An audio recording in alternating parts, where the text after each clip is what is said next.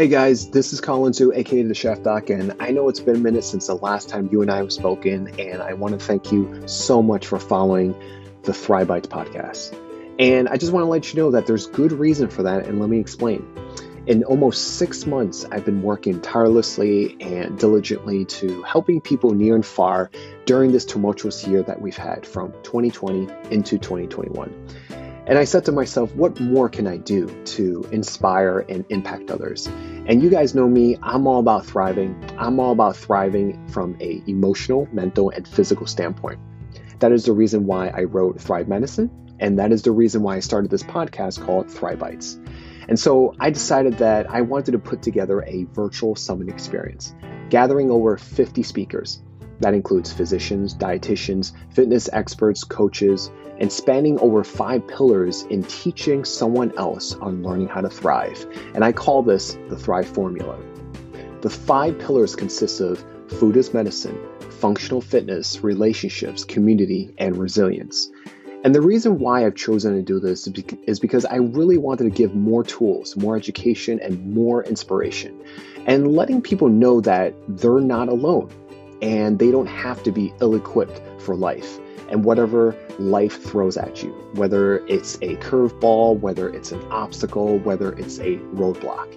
And I worked really hard to provide this, and I'm happy to announce that it is fully released and fully accessible. And you may ask yourself, who is this for and what does it consist of? This is for the individual that prioritizes their health and wellness and also wants to take charge of their own well-being. It's also for the healthcare professional and the healthcare professional student, because I wanted to create a summit experience that I wish I could have had when I was in school. The summit experience has over 50 plus hours plus more, ranging from culinary demonstrations to fitness demonstrations to scientific medical sessions. And we answer questions like, what is whole foods plant-based cooking? How do I start cooking back in my kitchen? What affects my brain, gut, and immune health? What are the tools for my own emotional and mental well-being? How can I be more of service and lead by example? What kind of nutrition do I need to give my children nowadays? To how do I navigate self-doubt, self-sabotage, my inner critic? To what are the best physical movements to increase my mobility, strength, flexibility, and function? And one of my favorites is, how do I create more joy, contentment, and happiness in my own life? This summit also works like a masterclass series where you get to learn and further your education. And I do this by providing quizzes with every session, and I provide workbooks. And there's also recipes and very, very special speaker bonuses.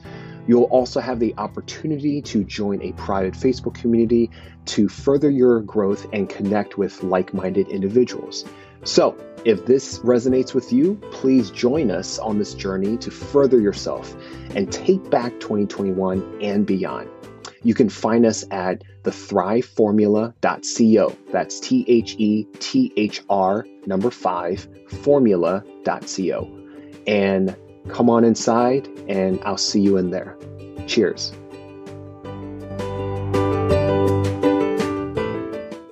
Hey guys, this is Dr. Colin Zhu, and thank you so much for being here with us on the Thrive Bites podcast.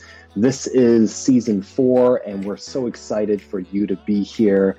For those of you who don't know me, my name is Dr. Colin Zhu, double boarded in family and lifestyle medicine, and I interview the best and most passionate health and wellness experts of the industry on this platform. And we talk about plant-powered living, emotional resilience, and creating a thriving mindset. And this season, we're taking it live, we're taking it on multiple platforms, and we're taking it as a Q&A discussion as well as our interviewing of our guests. So we're super stoked about this, and please remember to like and subscribe down below, and we will see you.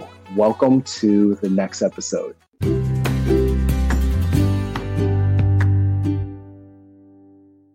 Welcome, everyone, and welcome to Thrive Bites podcast. I'm your host, Dr. Colin Zhu, and thank you so much for being here with us. You can be anywhere in the world, and I am super excited and thrilled that you can spend just a few moments with us today.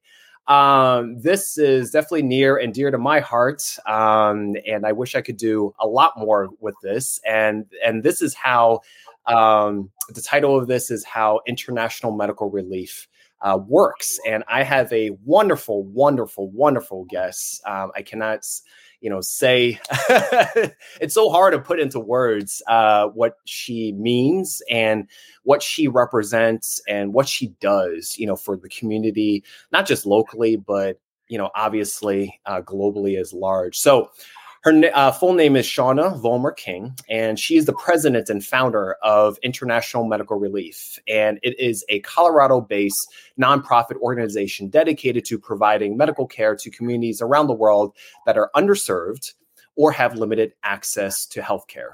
And it is a NGO 501c3 organization with 60,000 volunteers. And this was established in 2002. And it is the largest provider of short-term medical care with focus on primary medical, surgical, dental care, and prevention using a teaching model of community health sustainability. And currently, they respond to numerous disasters worldwide, and they have now expanded it across 78 countries. So without further ado, please welcome Shauna. Hello. Thank you, Colin. I'm so happy to be here, really, and to share the story about International Medical Relief. You've done a phenomenal job with your podcast, and it's an honor to be here with you today. And you have served in the field with IMR and with me as your team leader, so I'm honored to be with you as you have firsthand knowledge about what these types of experiences are really like.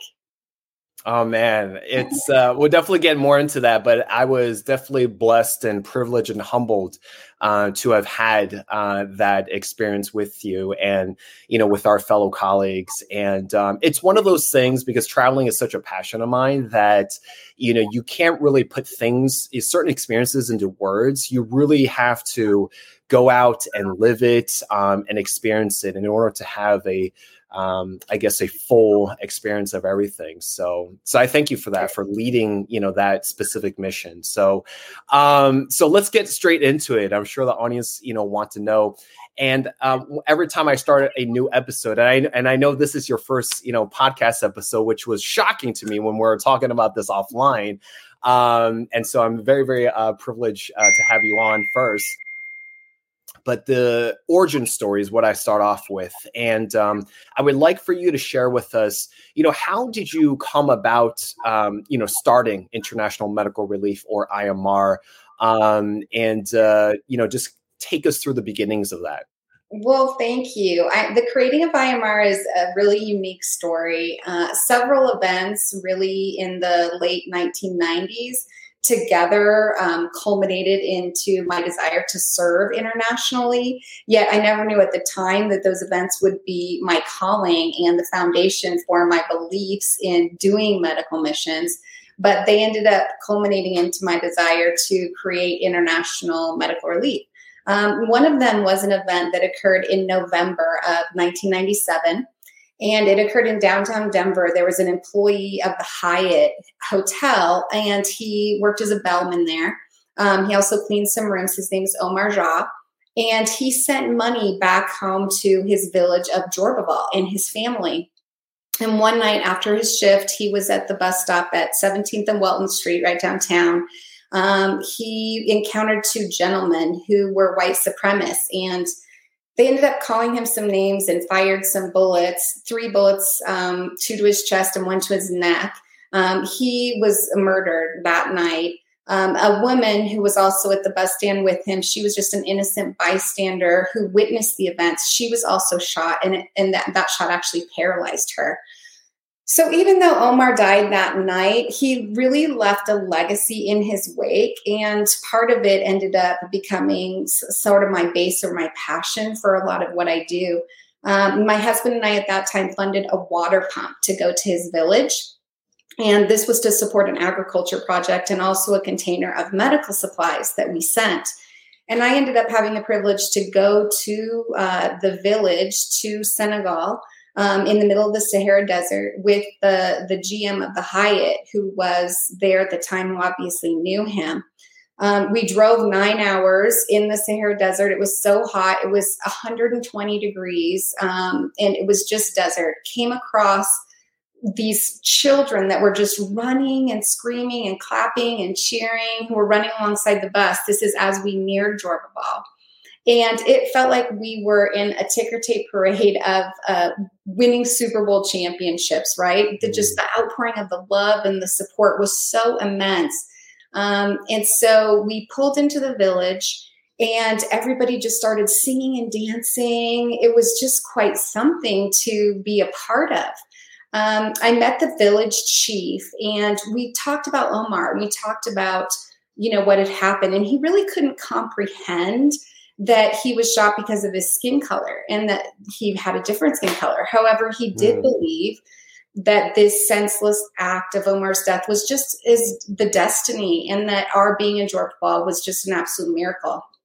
So that first night, that evening, the team was served a platter. We were about 7 people, I believe. And the platter was cooked onions, which was a primary vegetable for them. And on the very top of the platter was 1 carrot for the whole team to share.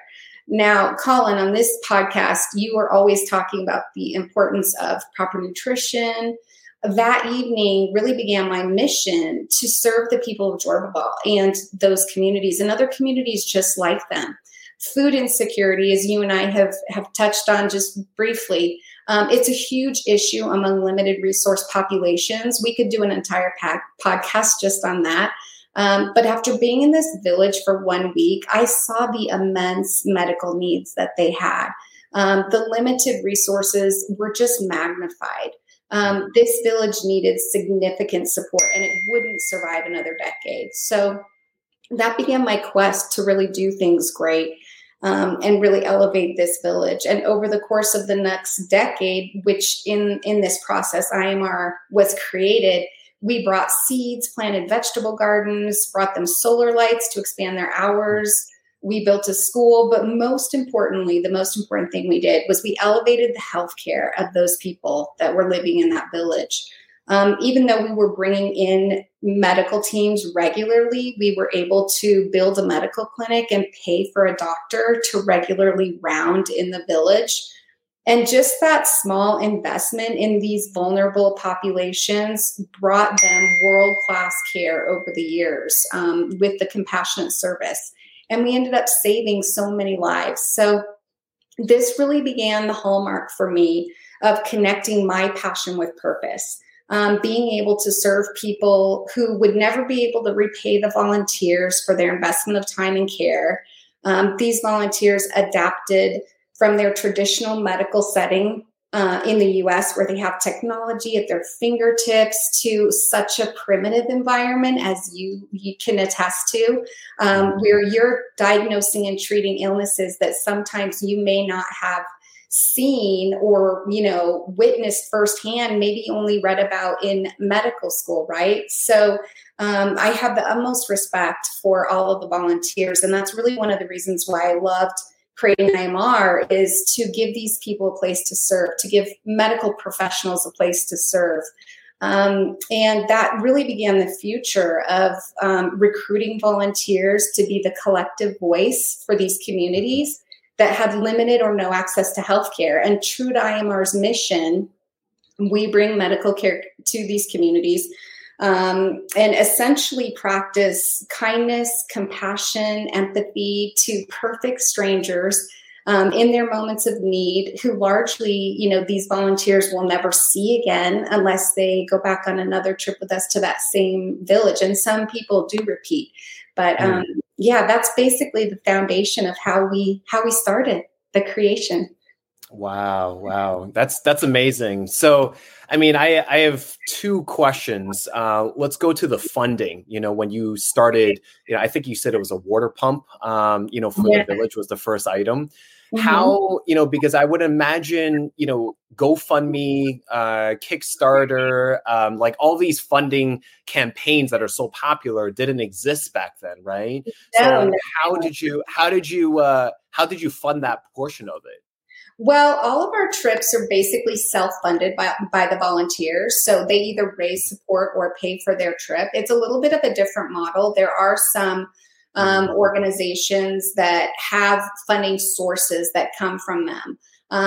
There is a lot of care and conscious thought that went into that in the very beginning of IMR as to if we would receive subsidies from governments or churches or grants or other causes. But IMR chose early on not to limit the terms of our service in the communities based on those requirements. So our deployments, they are self-funded by the volunteers. And then there's no hidden cost. There's no strings attached.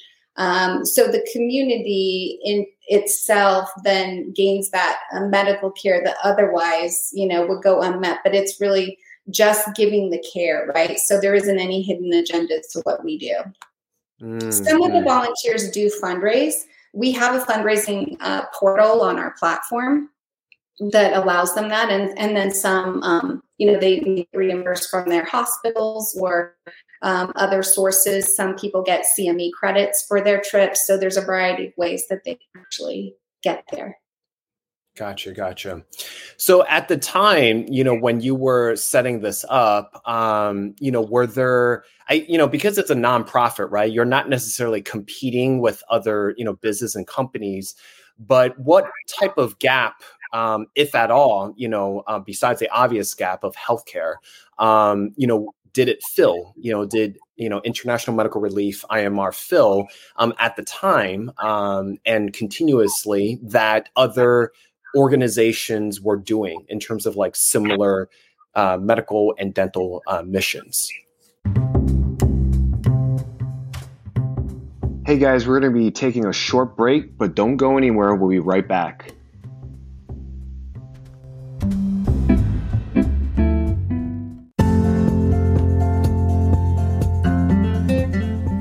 Hey guys, this is Colin Zhu, aka The Chef Doc, and thank you so much for taking the time out to listen to my podcast. On my podcast, we talk about eating and cooking and living from a whole foods, plant-based approach. And between my patients, clients, and my audience listeners, I get a lot of questions of, hey doc, how do I get started on how to set up a kitchen? Or what should I buy? What should I make? Is there something beyond a salad, broccoli, and a smoothie? I know in our fast-paced life and during a pandemic, it is much more challenging to be able to teach yourself and learning how to cook. And so I partner up with Listenable, who is a leader in audio educational courses that are bite-sized. And I went ahead and created a course on how to get started on a whole foods, plant-based lifestyle. And in this course, I put in my best tips, tools, and tricks on everything that I've learned on how to get someone started, to eating more plants, getting healthier for you and your family. I talk about how to set up your kitchen, from the pantry to the fridge, to the freezer, to how to navigate the supermarket, to what kind of utensils and appliances one needs to have, to what do we need to make, how to meal prep, what kind of cooking techniques there are, and what exactly is whole foods plant-based. And I'm able to make this course over 10 lessons. Each of those lessons are less than 10 minutes long, and you'll be able to finish this in an hour. You could even do it while commuting, exercising, or even walking your dog. And in addition, you can choose from over 3,000 plus original audio lessons created by well-loved experts.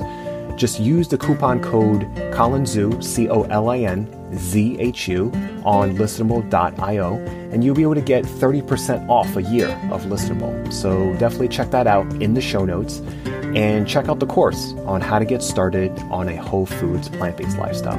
And I'll see you there. Thanks for listening, and now back to Thrive Bites.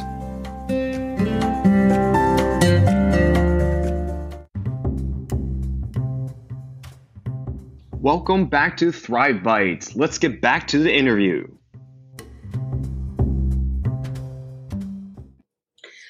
That's a great question. Largely, ministries of health seek IMR services because we go to very remote areas or treat indigenous communities or treat refugee populations. The refugees don't have access to medical care in those communities, in those countries usually, at least government-funded care.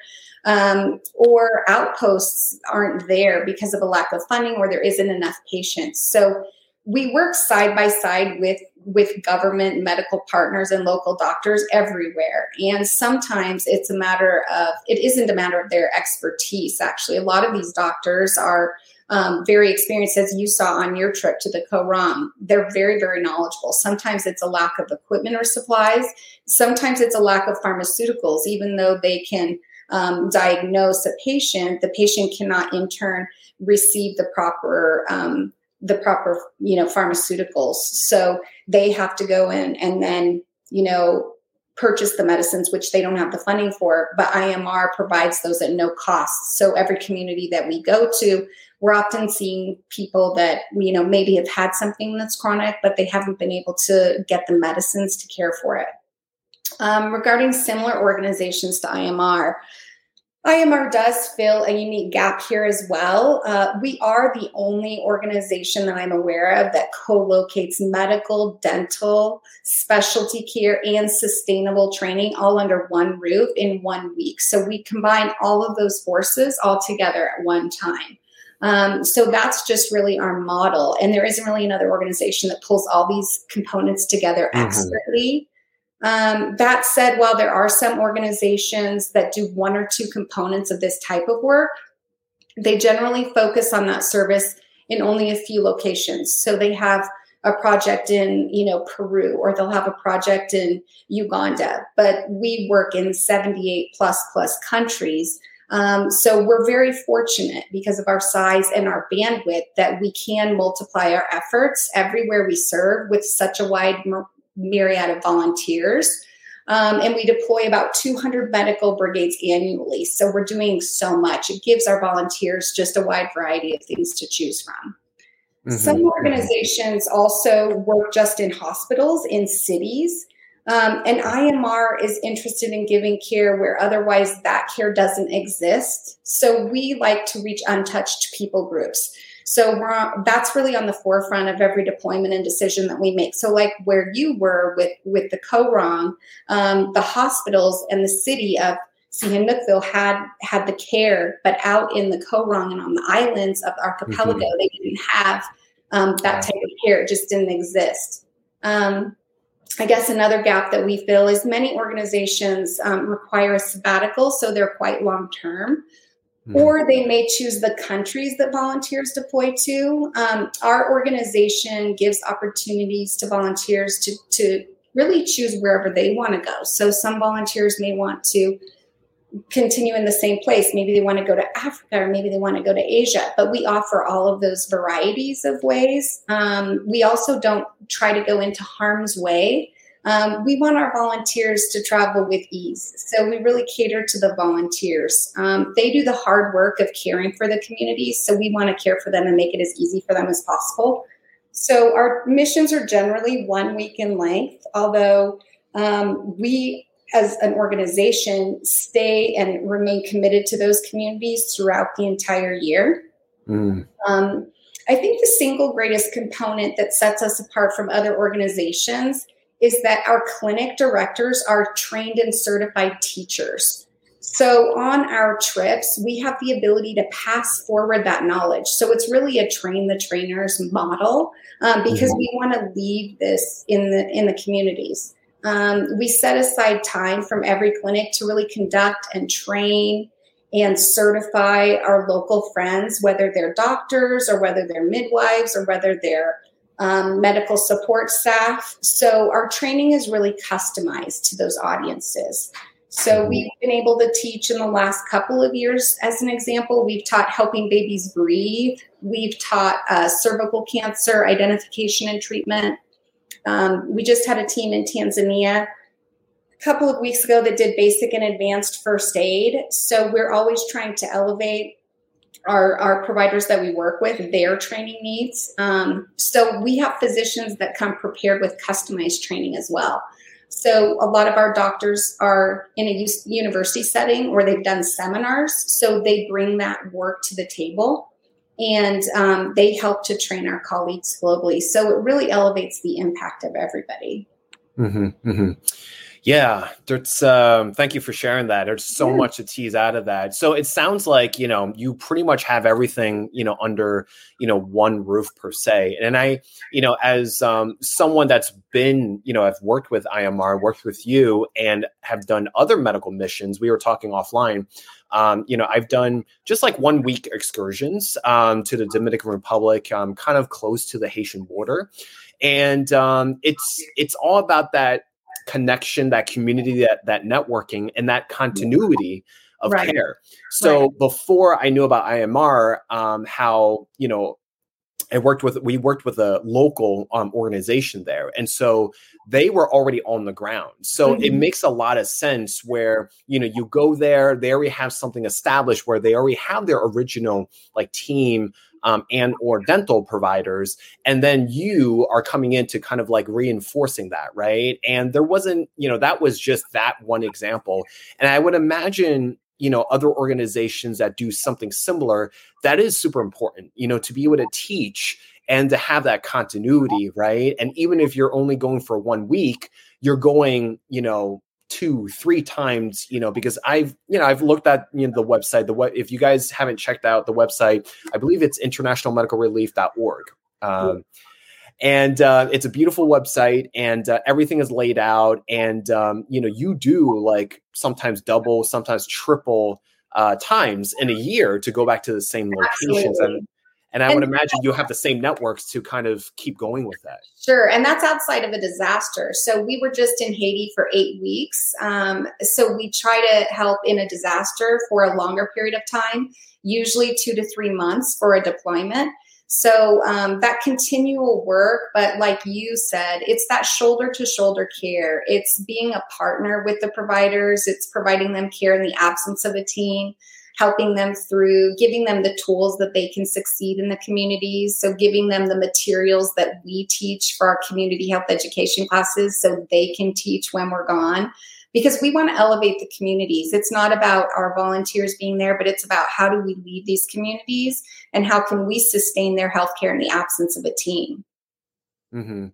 Yeah, and I love that because it's about not just a one-off. You want them to ideally be able to sustain themselves, right? Be able to have the education for them to continue what you bestow upon them, whether it's equipment to it's mainly the education, right? And I love that it's an important component of the organization is to do that. And I just love it. So even if you think about when we were in Senegal, we've tried to work ourselves out of a community in some instances. So if we've been going there for a long enough period of time, we've set them up, we've taken care of a lot of their basic health needs.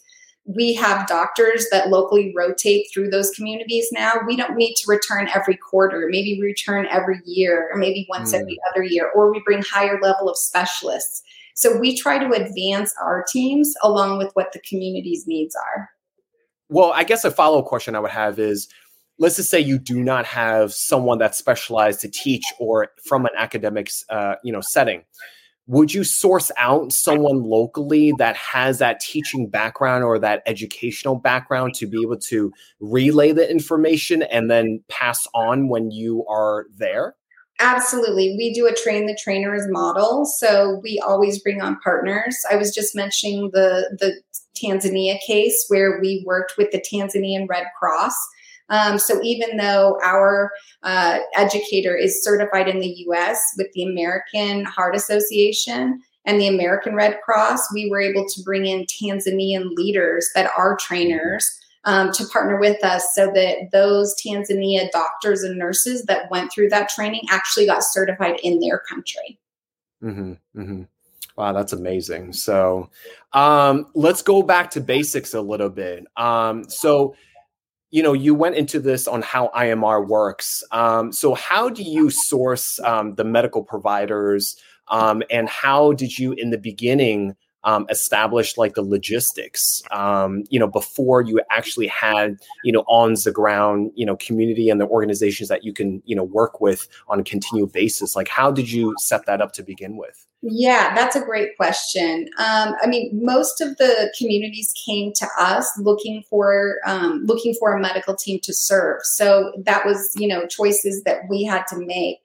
But careful and conscious thought goes into every deployment, into every decision that we make within those countries, whether it's a new country or whether it's a new outreach or plea that comes forward to us. It could be through an application process, or it could be that the Ministry of Health makes a request on behalf of a particular community because we work with them wherever we go.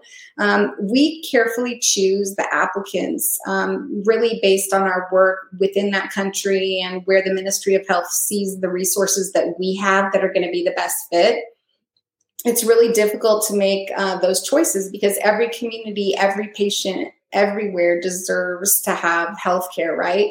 So, that's really the tough choices. But once everything is settled and the time of year and the location is chosen, then the opportunity to participate in a medical brigade goes out there. So, our primary source is word of mouth, and we have our website, we have some social media.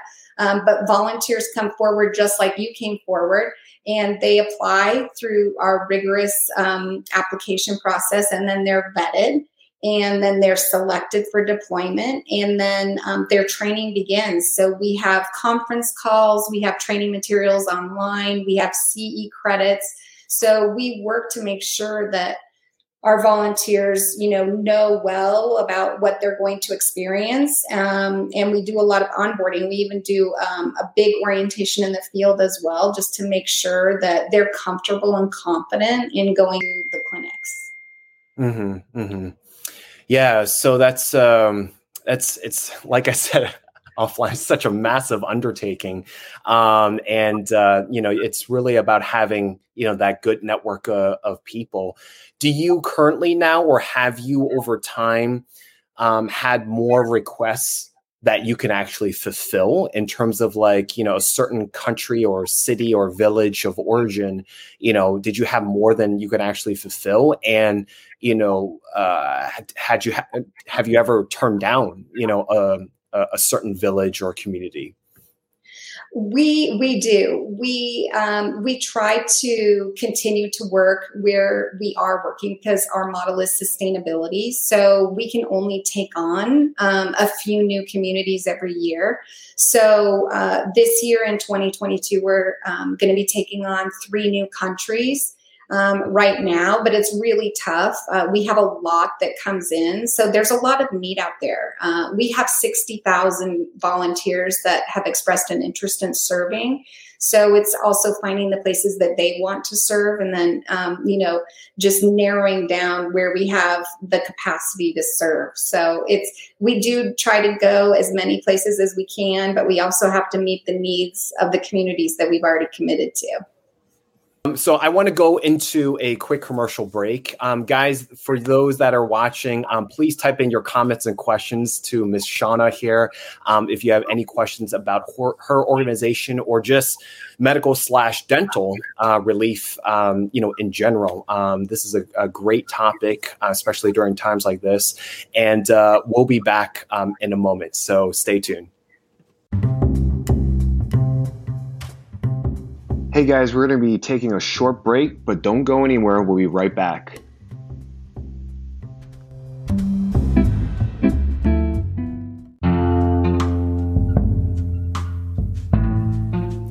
Hey guys, this is Dr. Colin Zhu, aka The Chef Doc.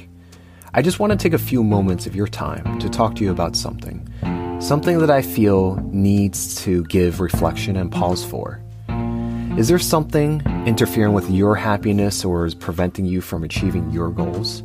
I know for me, I've been on the self-work journey for a decade now. And I remember in my personal experiences, through my doctor's journeys and also from traveling the world, I was always searching for the next step or thinking that happiness was a destination. However, it's not. What I found instead was that life was a process. And learning about life was also a process and a practice. And that the state of happiness and the state of joy and contentment was also a practice. For those of you who don't know, since I don't share that much on my podcast, is that I actually battle with anxiety, OCD, and in the past, episodes of depression. However, little by little, step by step, after seeking extra help, I've been able to achieve monumental things in my life that I've been eternally grateful for. BetterHelp will assess your needs and match you with your own licensed professional therapist. BetterHelp is a sponsor of this podcast. It's not a crisis line. It's not self-help. It is professional counseling done securely online. There is a broad range of expertise in BetterHelp's counselor network, which may not be locally available in many areas. The service is available for clients worldwide. You can log into your account anytime and send a message to your counselor.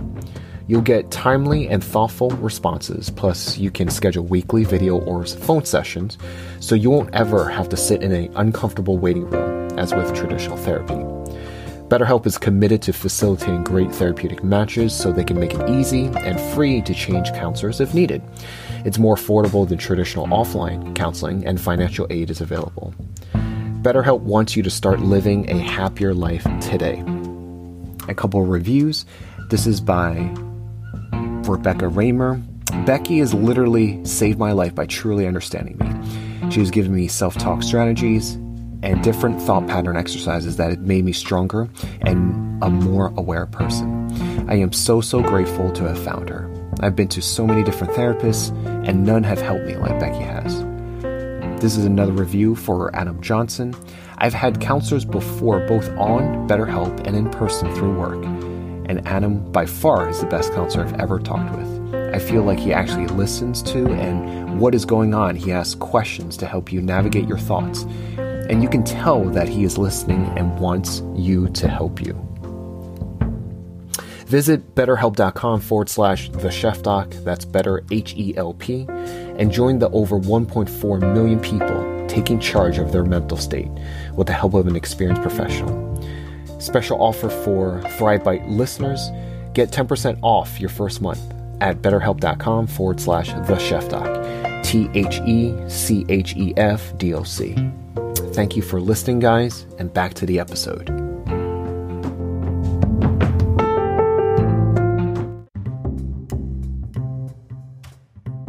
Welcome back to ThriveBite. Let's get back to the interview.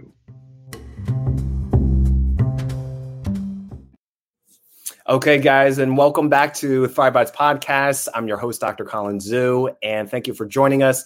I have the lovely Miss Shauna Vollmer-King, and we are talking about international medical relief as a concept and topic, but also as a real organization that's doing amazing stuff since its inception in 2002, right? Yes. This year will be our 20th anniversary. Oh my God. Are you doing anything special for the 20th anniversary? So many special surprises. You'll have to come on a trip. There is a lot happening out there, Colin. So we are talking about the basics, and how, it became, like a grassroots, endeavor. And now it's become such a huge organization. You have 60,000 volunteers. We were just talking about, generally speaking, on how, international medical relief works, how your organization work.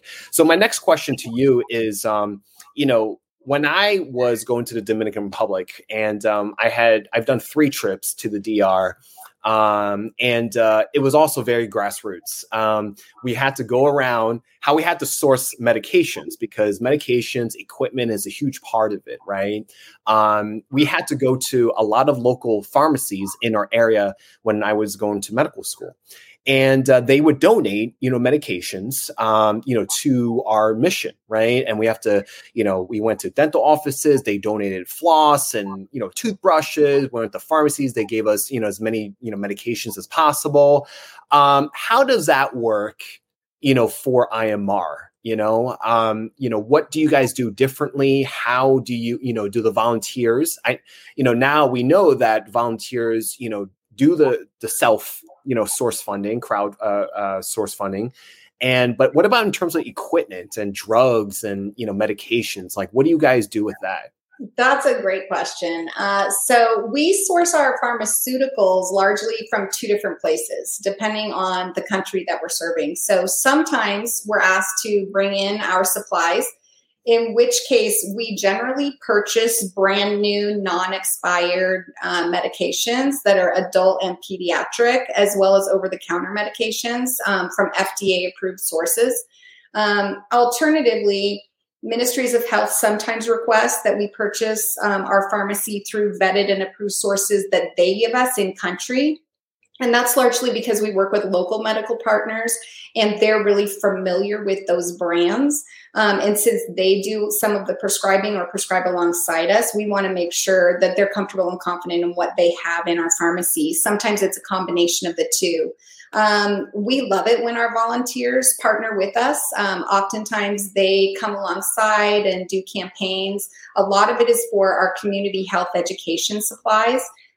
Because we pretty much take care of the pharmacy on our own. We're really specific and particular about what goes into our pharmacy, and we get that approved by the Ministry of Health representatives months ahead of time. So what our volunteers generally source for us are community health education giveaways, things like toothbrushes, soap, nail files, eyeglasses, reading glasses. So those kinds of things are really valuable. And sometimes it's great to just have people partner with you. Not everybody can go on a trip, but a lot of times people really want to walk alongside you on that journey. So having them be able to go, with you to do those types of things, that's a great benefit. They love to help. Yeah, I remembered when we sourced these equipment, I even donated a lot of clothes, and I had to ship the clothes with me on the plane, just so they could, the villagers, because a lot of times, when I went on these trips, a lot of the villagers, I was in a very small village called Nayeba, which is close to the Haitian border in DR. A lot of them have never even seen a medical provider. Some of them is the very first time. And whenever we set up camp, we worked in 3 different villages and we rotated, and just traveled around. And whenever they heard about us way in advance, and when on the day of, there was like a long line of them just kind of waiting, and they would wait like 2-3 hours. I know as Americans, we can sometimes get impatient, and, if it goes over like 15-30 minutes, like a lot of us are out the door, right? But some of these villagers would just stretch down the dirt road, right, for 2-3 hours because, it's their first chance and opportunity to be able to see someone. But yeah, we would ship. I shipped a huge box of clothes, to be able to donate as well. So when you said that people who physically can't come, I would imagine being able to send as much as you can to them would be very, very helpful. Very true. And we have new COVID protocols in place now. Our clinics look a little bit different than they used to, just in terms of the crowds and the people that we're able to accommodate. We have a lot of new protocols in place just to keep not only our volunteers safe, but also the communities that we're serving. So they do look a little bit different, but a little bit smaller crowds than before. Yeah, for sure. Especially if you're, the whole goal is to make it sustainable. And if you're going there multiple times, you're hoping that every time you visit isn't a step up or is a improvement from the last time you visited, right? Yeah, so, yes, exactly. I'm always a big believer in, whenever you leave a place to make it better than when you first came in, and, you're doing that in spades. So, so my next question is about funding, and we already, answered this in the beginning, but, so your volunteers that come on, they self-fund, right? Yes. Whether it's through different types of crowdsourcing or, a crowdfunding, resources. How, if at a particular trip, let's just say you have an estimate, you correct me if I'm wrong in terms of thinking it this way, but if there's a particular amount of volunteers or a particular amount of money that needs to be funded, or the costs in order for this trip to happen, let's just say you don't meet that mark, do you just not go on this trip, or how would that work?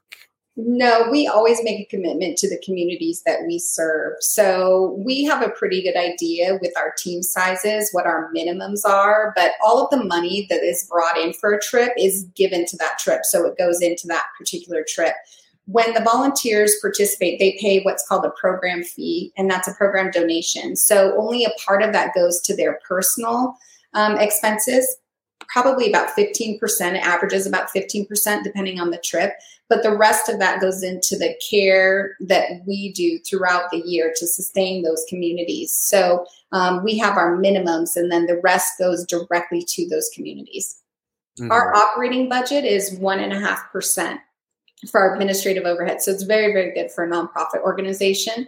We're super proud of our transparency and fiscal accountability. We have a lot on our website that shows all of our numbers, but the majority of the money that is raised, 98.5 cents to every dollar that goes into a program, goes directly to the communities for their healthcare needs. That's amazing. Yeah, that actually answers my next question is, of everything that is, funded and that's raised, what does the end user, in this case, it's a community or village in need, what do they end up with? And, you answered that. And I think the biggest value is really the education, because that is a reoccurring, thing that they can practice and teach and learn, over and over. Do you do anything in terms of school systems? We do. We work with a lot of schools. So we work with elderly homes and elderly communities. We work with a lot of schools. We train teachers in the schools. We give them all of our community health education materials, as well as supplies for community health education, so they can continue on that path. But it's great to be able to talk to young people and inspire them. When we return to certain villages, we get the little kids that come up and for the first time. And then when we return to the village, there's a few that always want to be a doctor or a nurse. And they say that they were inspired by one of the team members that they met. So it's always really encouraging to see that. Yeah. I mean, your hope is, my hope is to always continuously inspire someone else, and they can take it and to their own families and communities and create a ripple effect. So that's always, the goal. So, and I'm glad that you have that component. Again, I can't emphasize that enough, because at least for me, I'm all about teaching. So yeah, exactly. That's exactly what you're doing too. It's important. And it's the sustainability. It's, teach someone how to fish rather than give them, the fish, right? So, sure. Working shoulder to shoulder with those partners and being able to elevate the knowledge of these medical providers in the field.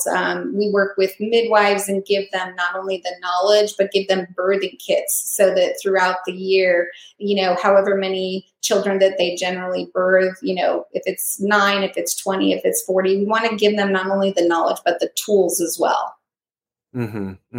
For sure. So they can continue to pass it on within their local community or the community at large, or for the next generation. So super important. So my last question, we're going to be closing up soon, is have you been able thus far to kind of meet your vision goals of International Medical Relief? I know the organization has been around for some time now. We're going to celebrate, 20 years. That's the first part of the question. And then the second part is, what is on the horizon for, IMR, moving forward? And I don't know what is on the horizon. Has that differ, being that we're in a COVID pandemic world, or it doesn't? Great questions. With regard to our mission and our vision, 100%. Every deployment that IMR takes, we look really carefully at our mission and our vision.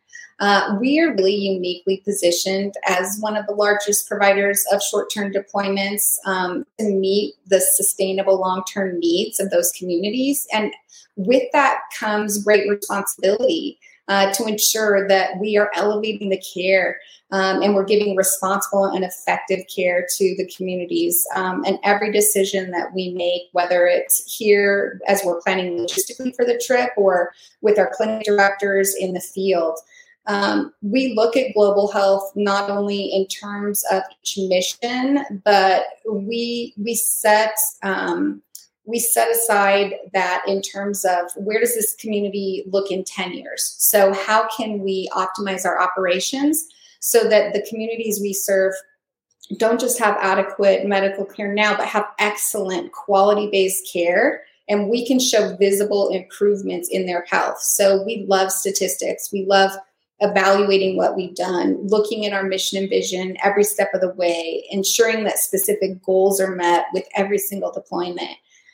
We follow the United Nations Sustainable Development Goals. So all of our brigades include key components of the UN SDGs. So we look at particularly goals 3, 6, and 17. Those are the ones that we meet on every one of our deployments. We're always, in terms of our vision and mission, we evaluate our strategic plan annually, and we make sure that we're continually looking ahead at the future of global medicine.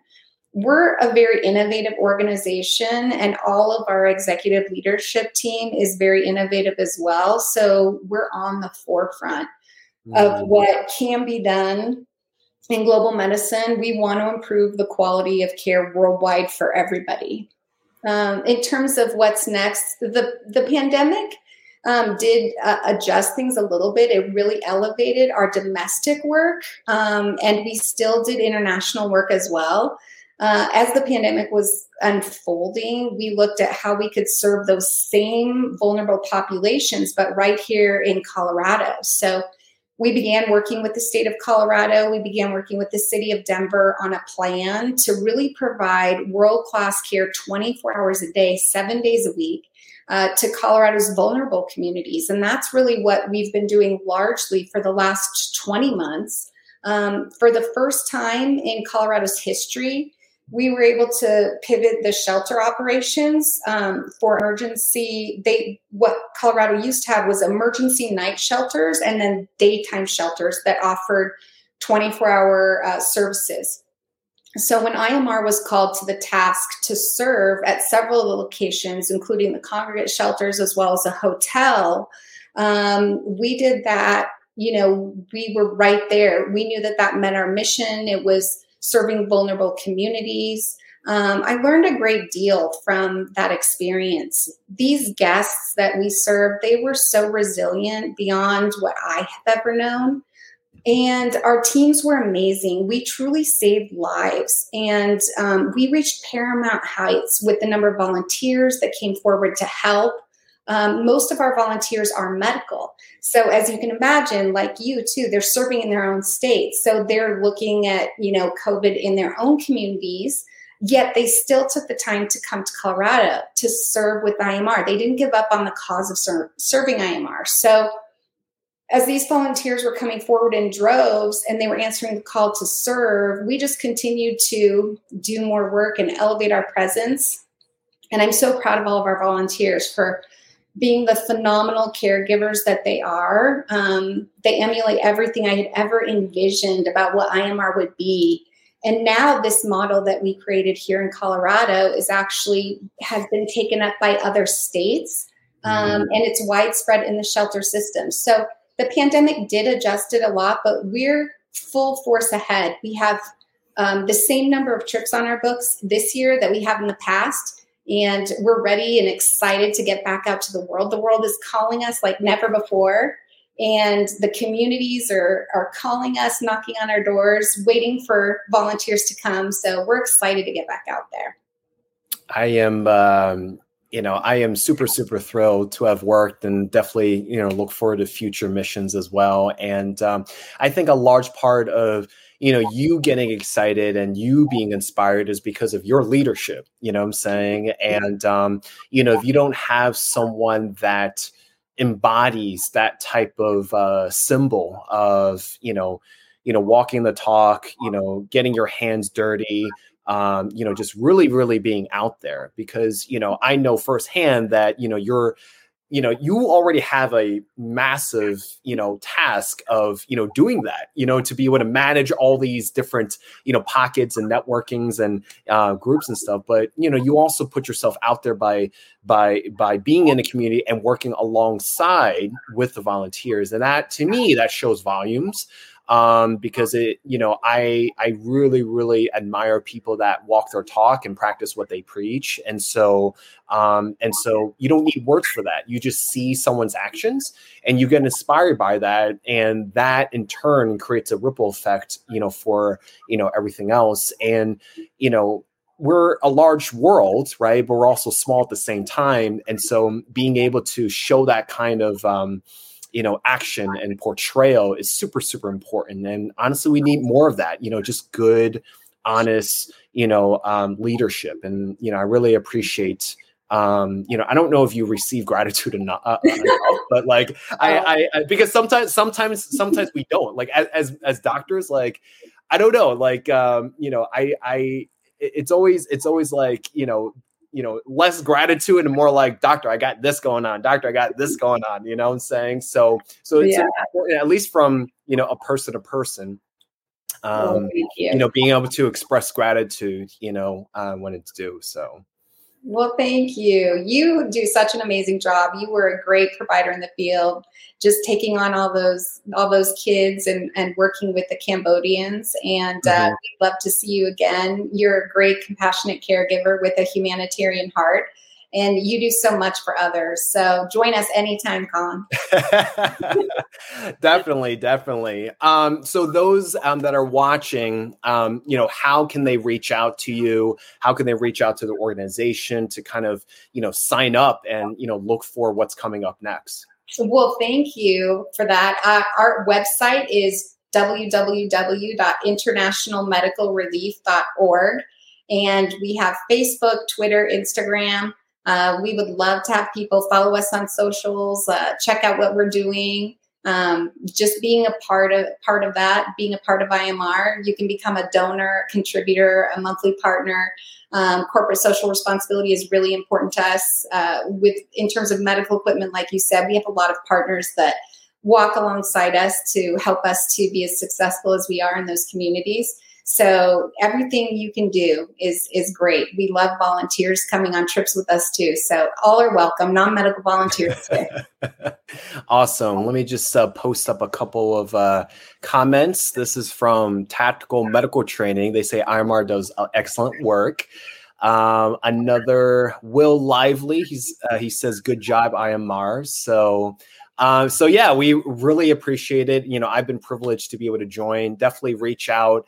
And look at their stuff, look at the great work that they do. And, like Shauna has mentioned, there's always some way to be able to contribute and or support or donate. And Shauna, thank you so much for taking the time out for us to host your very first, podcast guest episode. I'm really, really thrilled. And we're definitely happy to have you in the future, because I know there's a lot of other topics we want to talk about, as a community at large, because globally, we're just, together, we are stronger together. But we also have a lot of obstacles that we need to, kind of fortify that strength with. So there's like a bajillion other topics we can talk about. So I really appreciate, you for your leadership and your entire organization at large. So thanks, Colin. Likewise, you've done a great job. I was proud to be a part of this. Guys, thank you so much for watching this episode. If you like this, please share, like, and comment. And if you feel this was a benefit for someone else, please pass it along as well. And until the next episode, please say goodbye to Shauna. Bye. Bye. Thank you.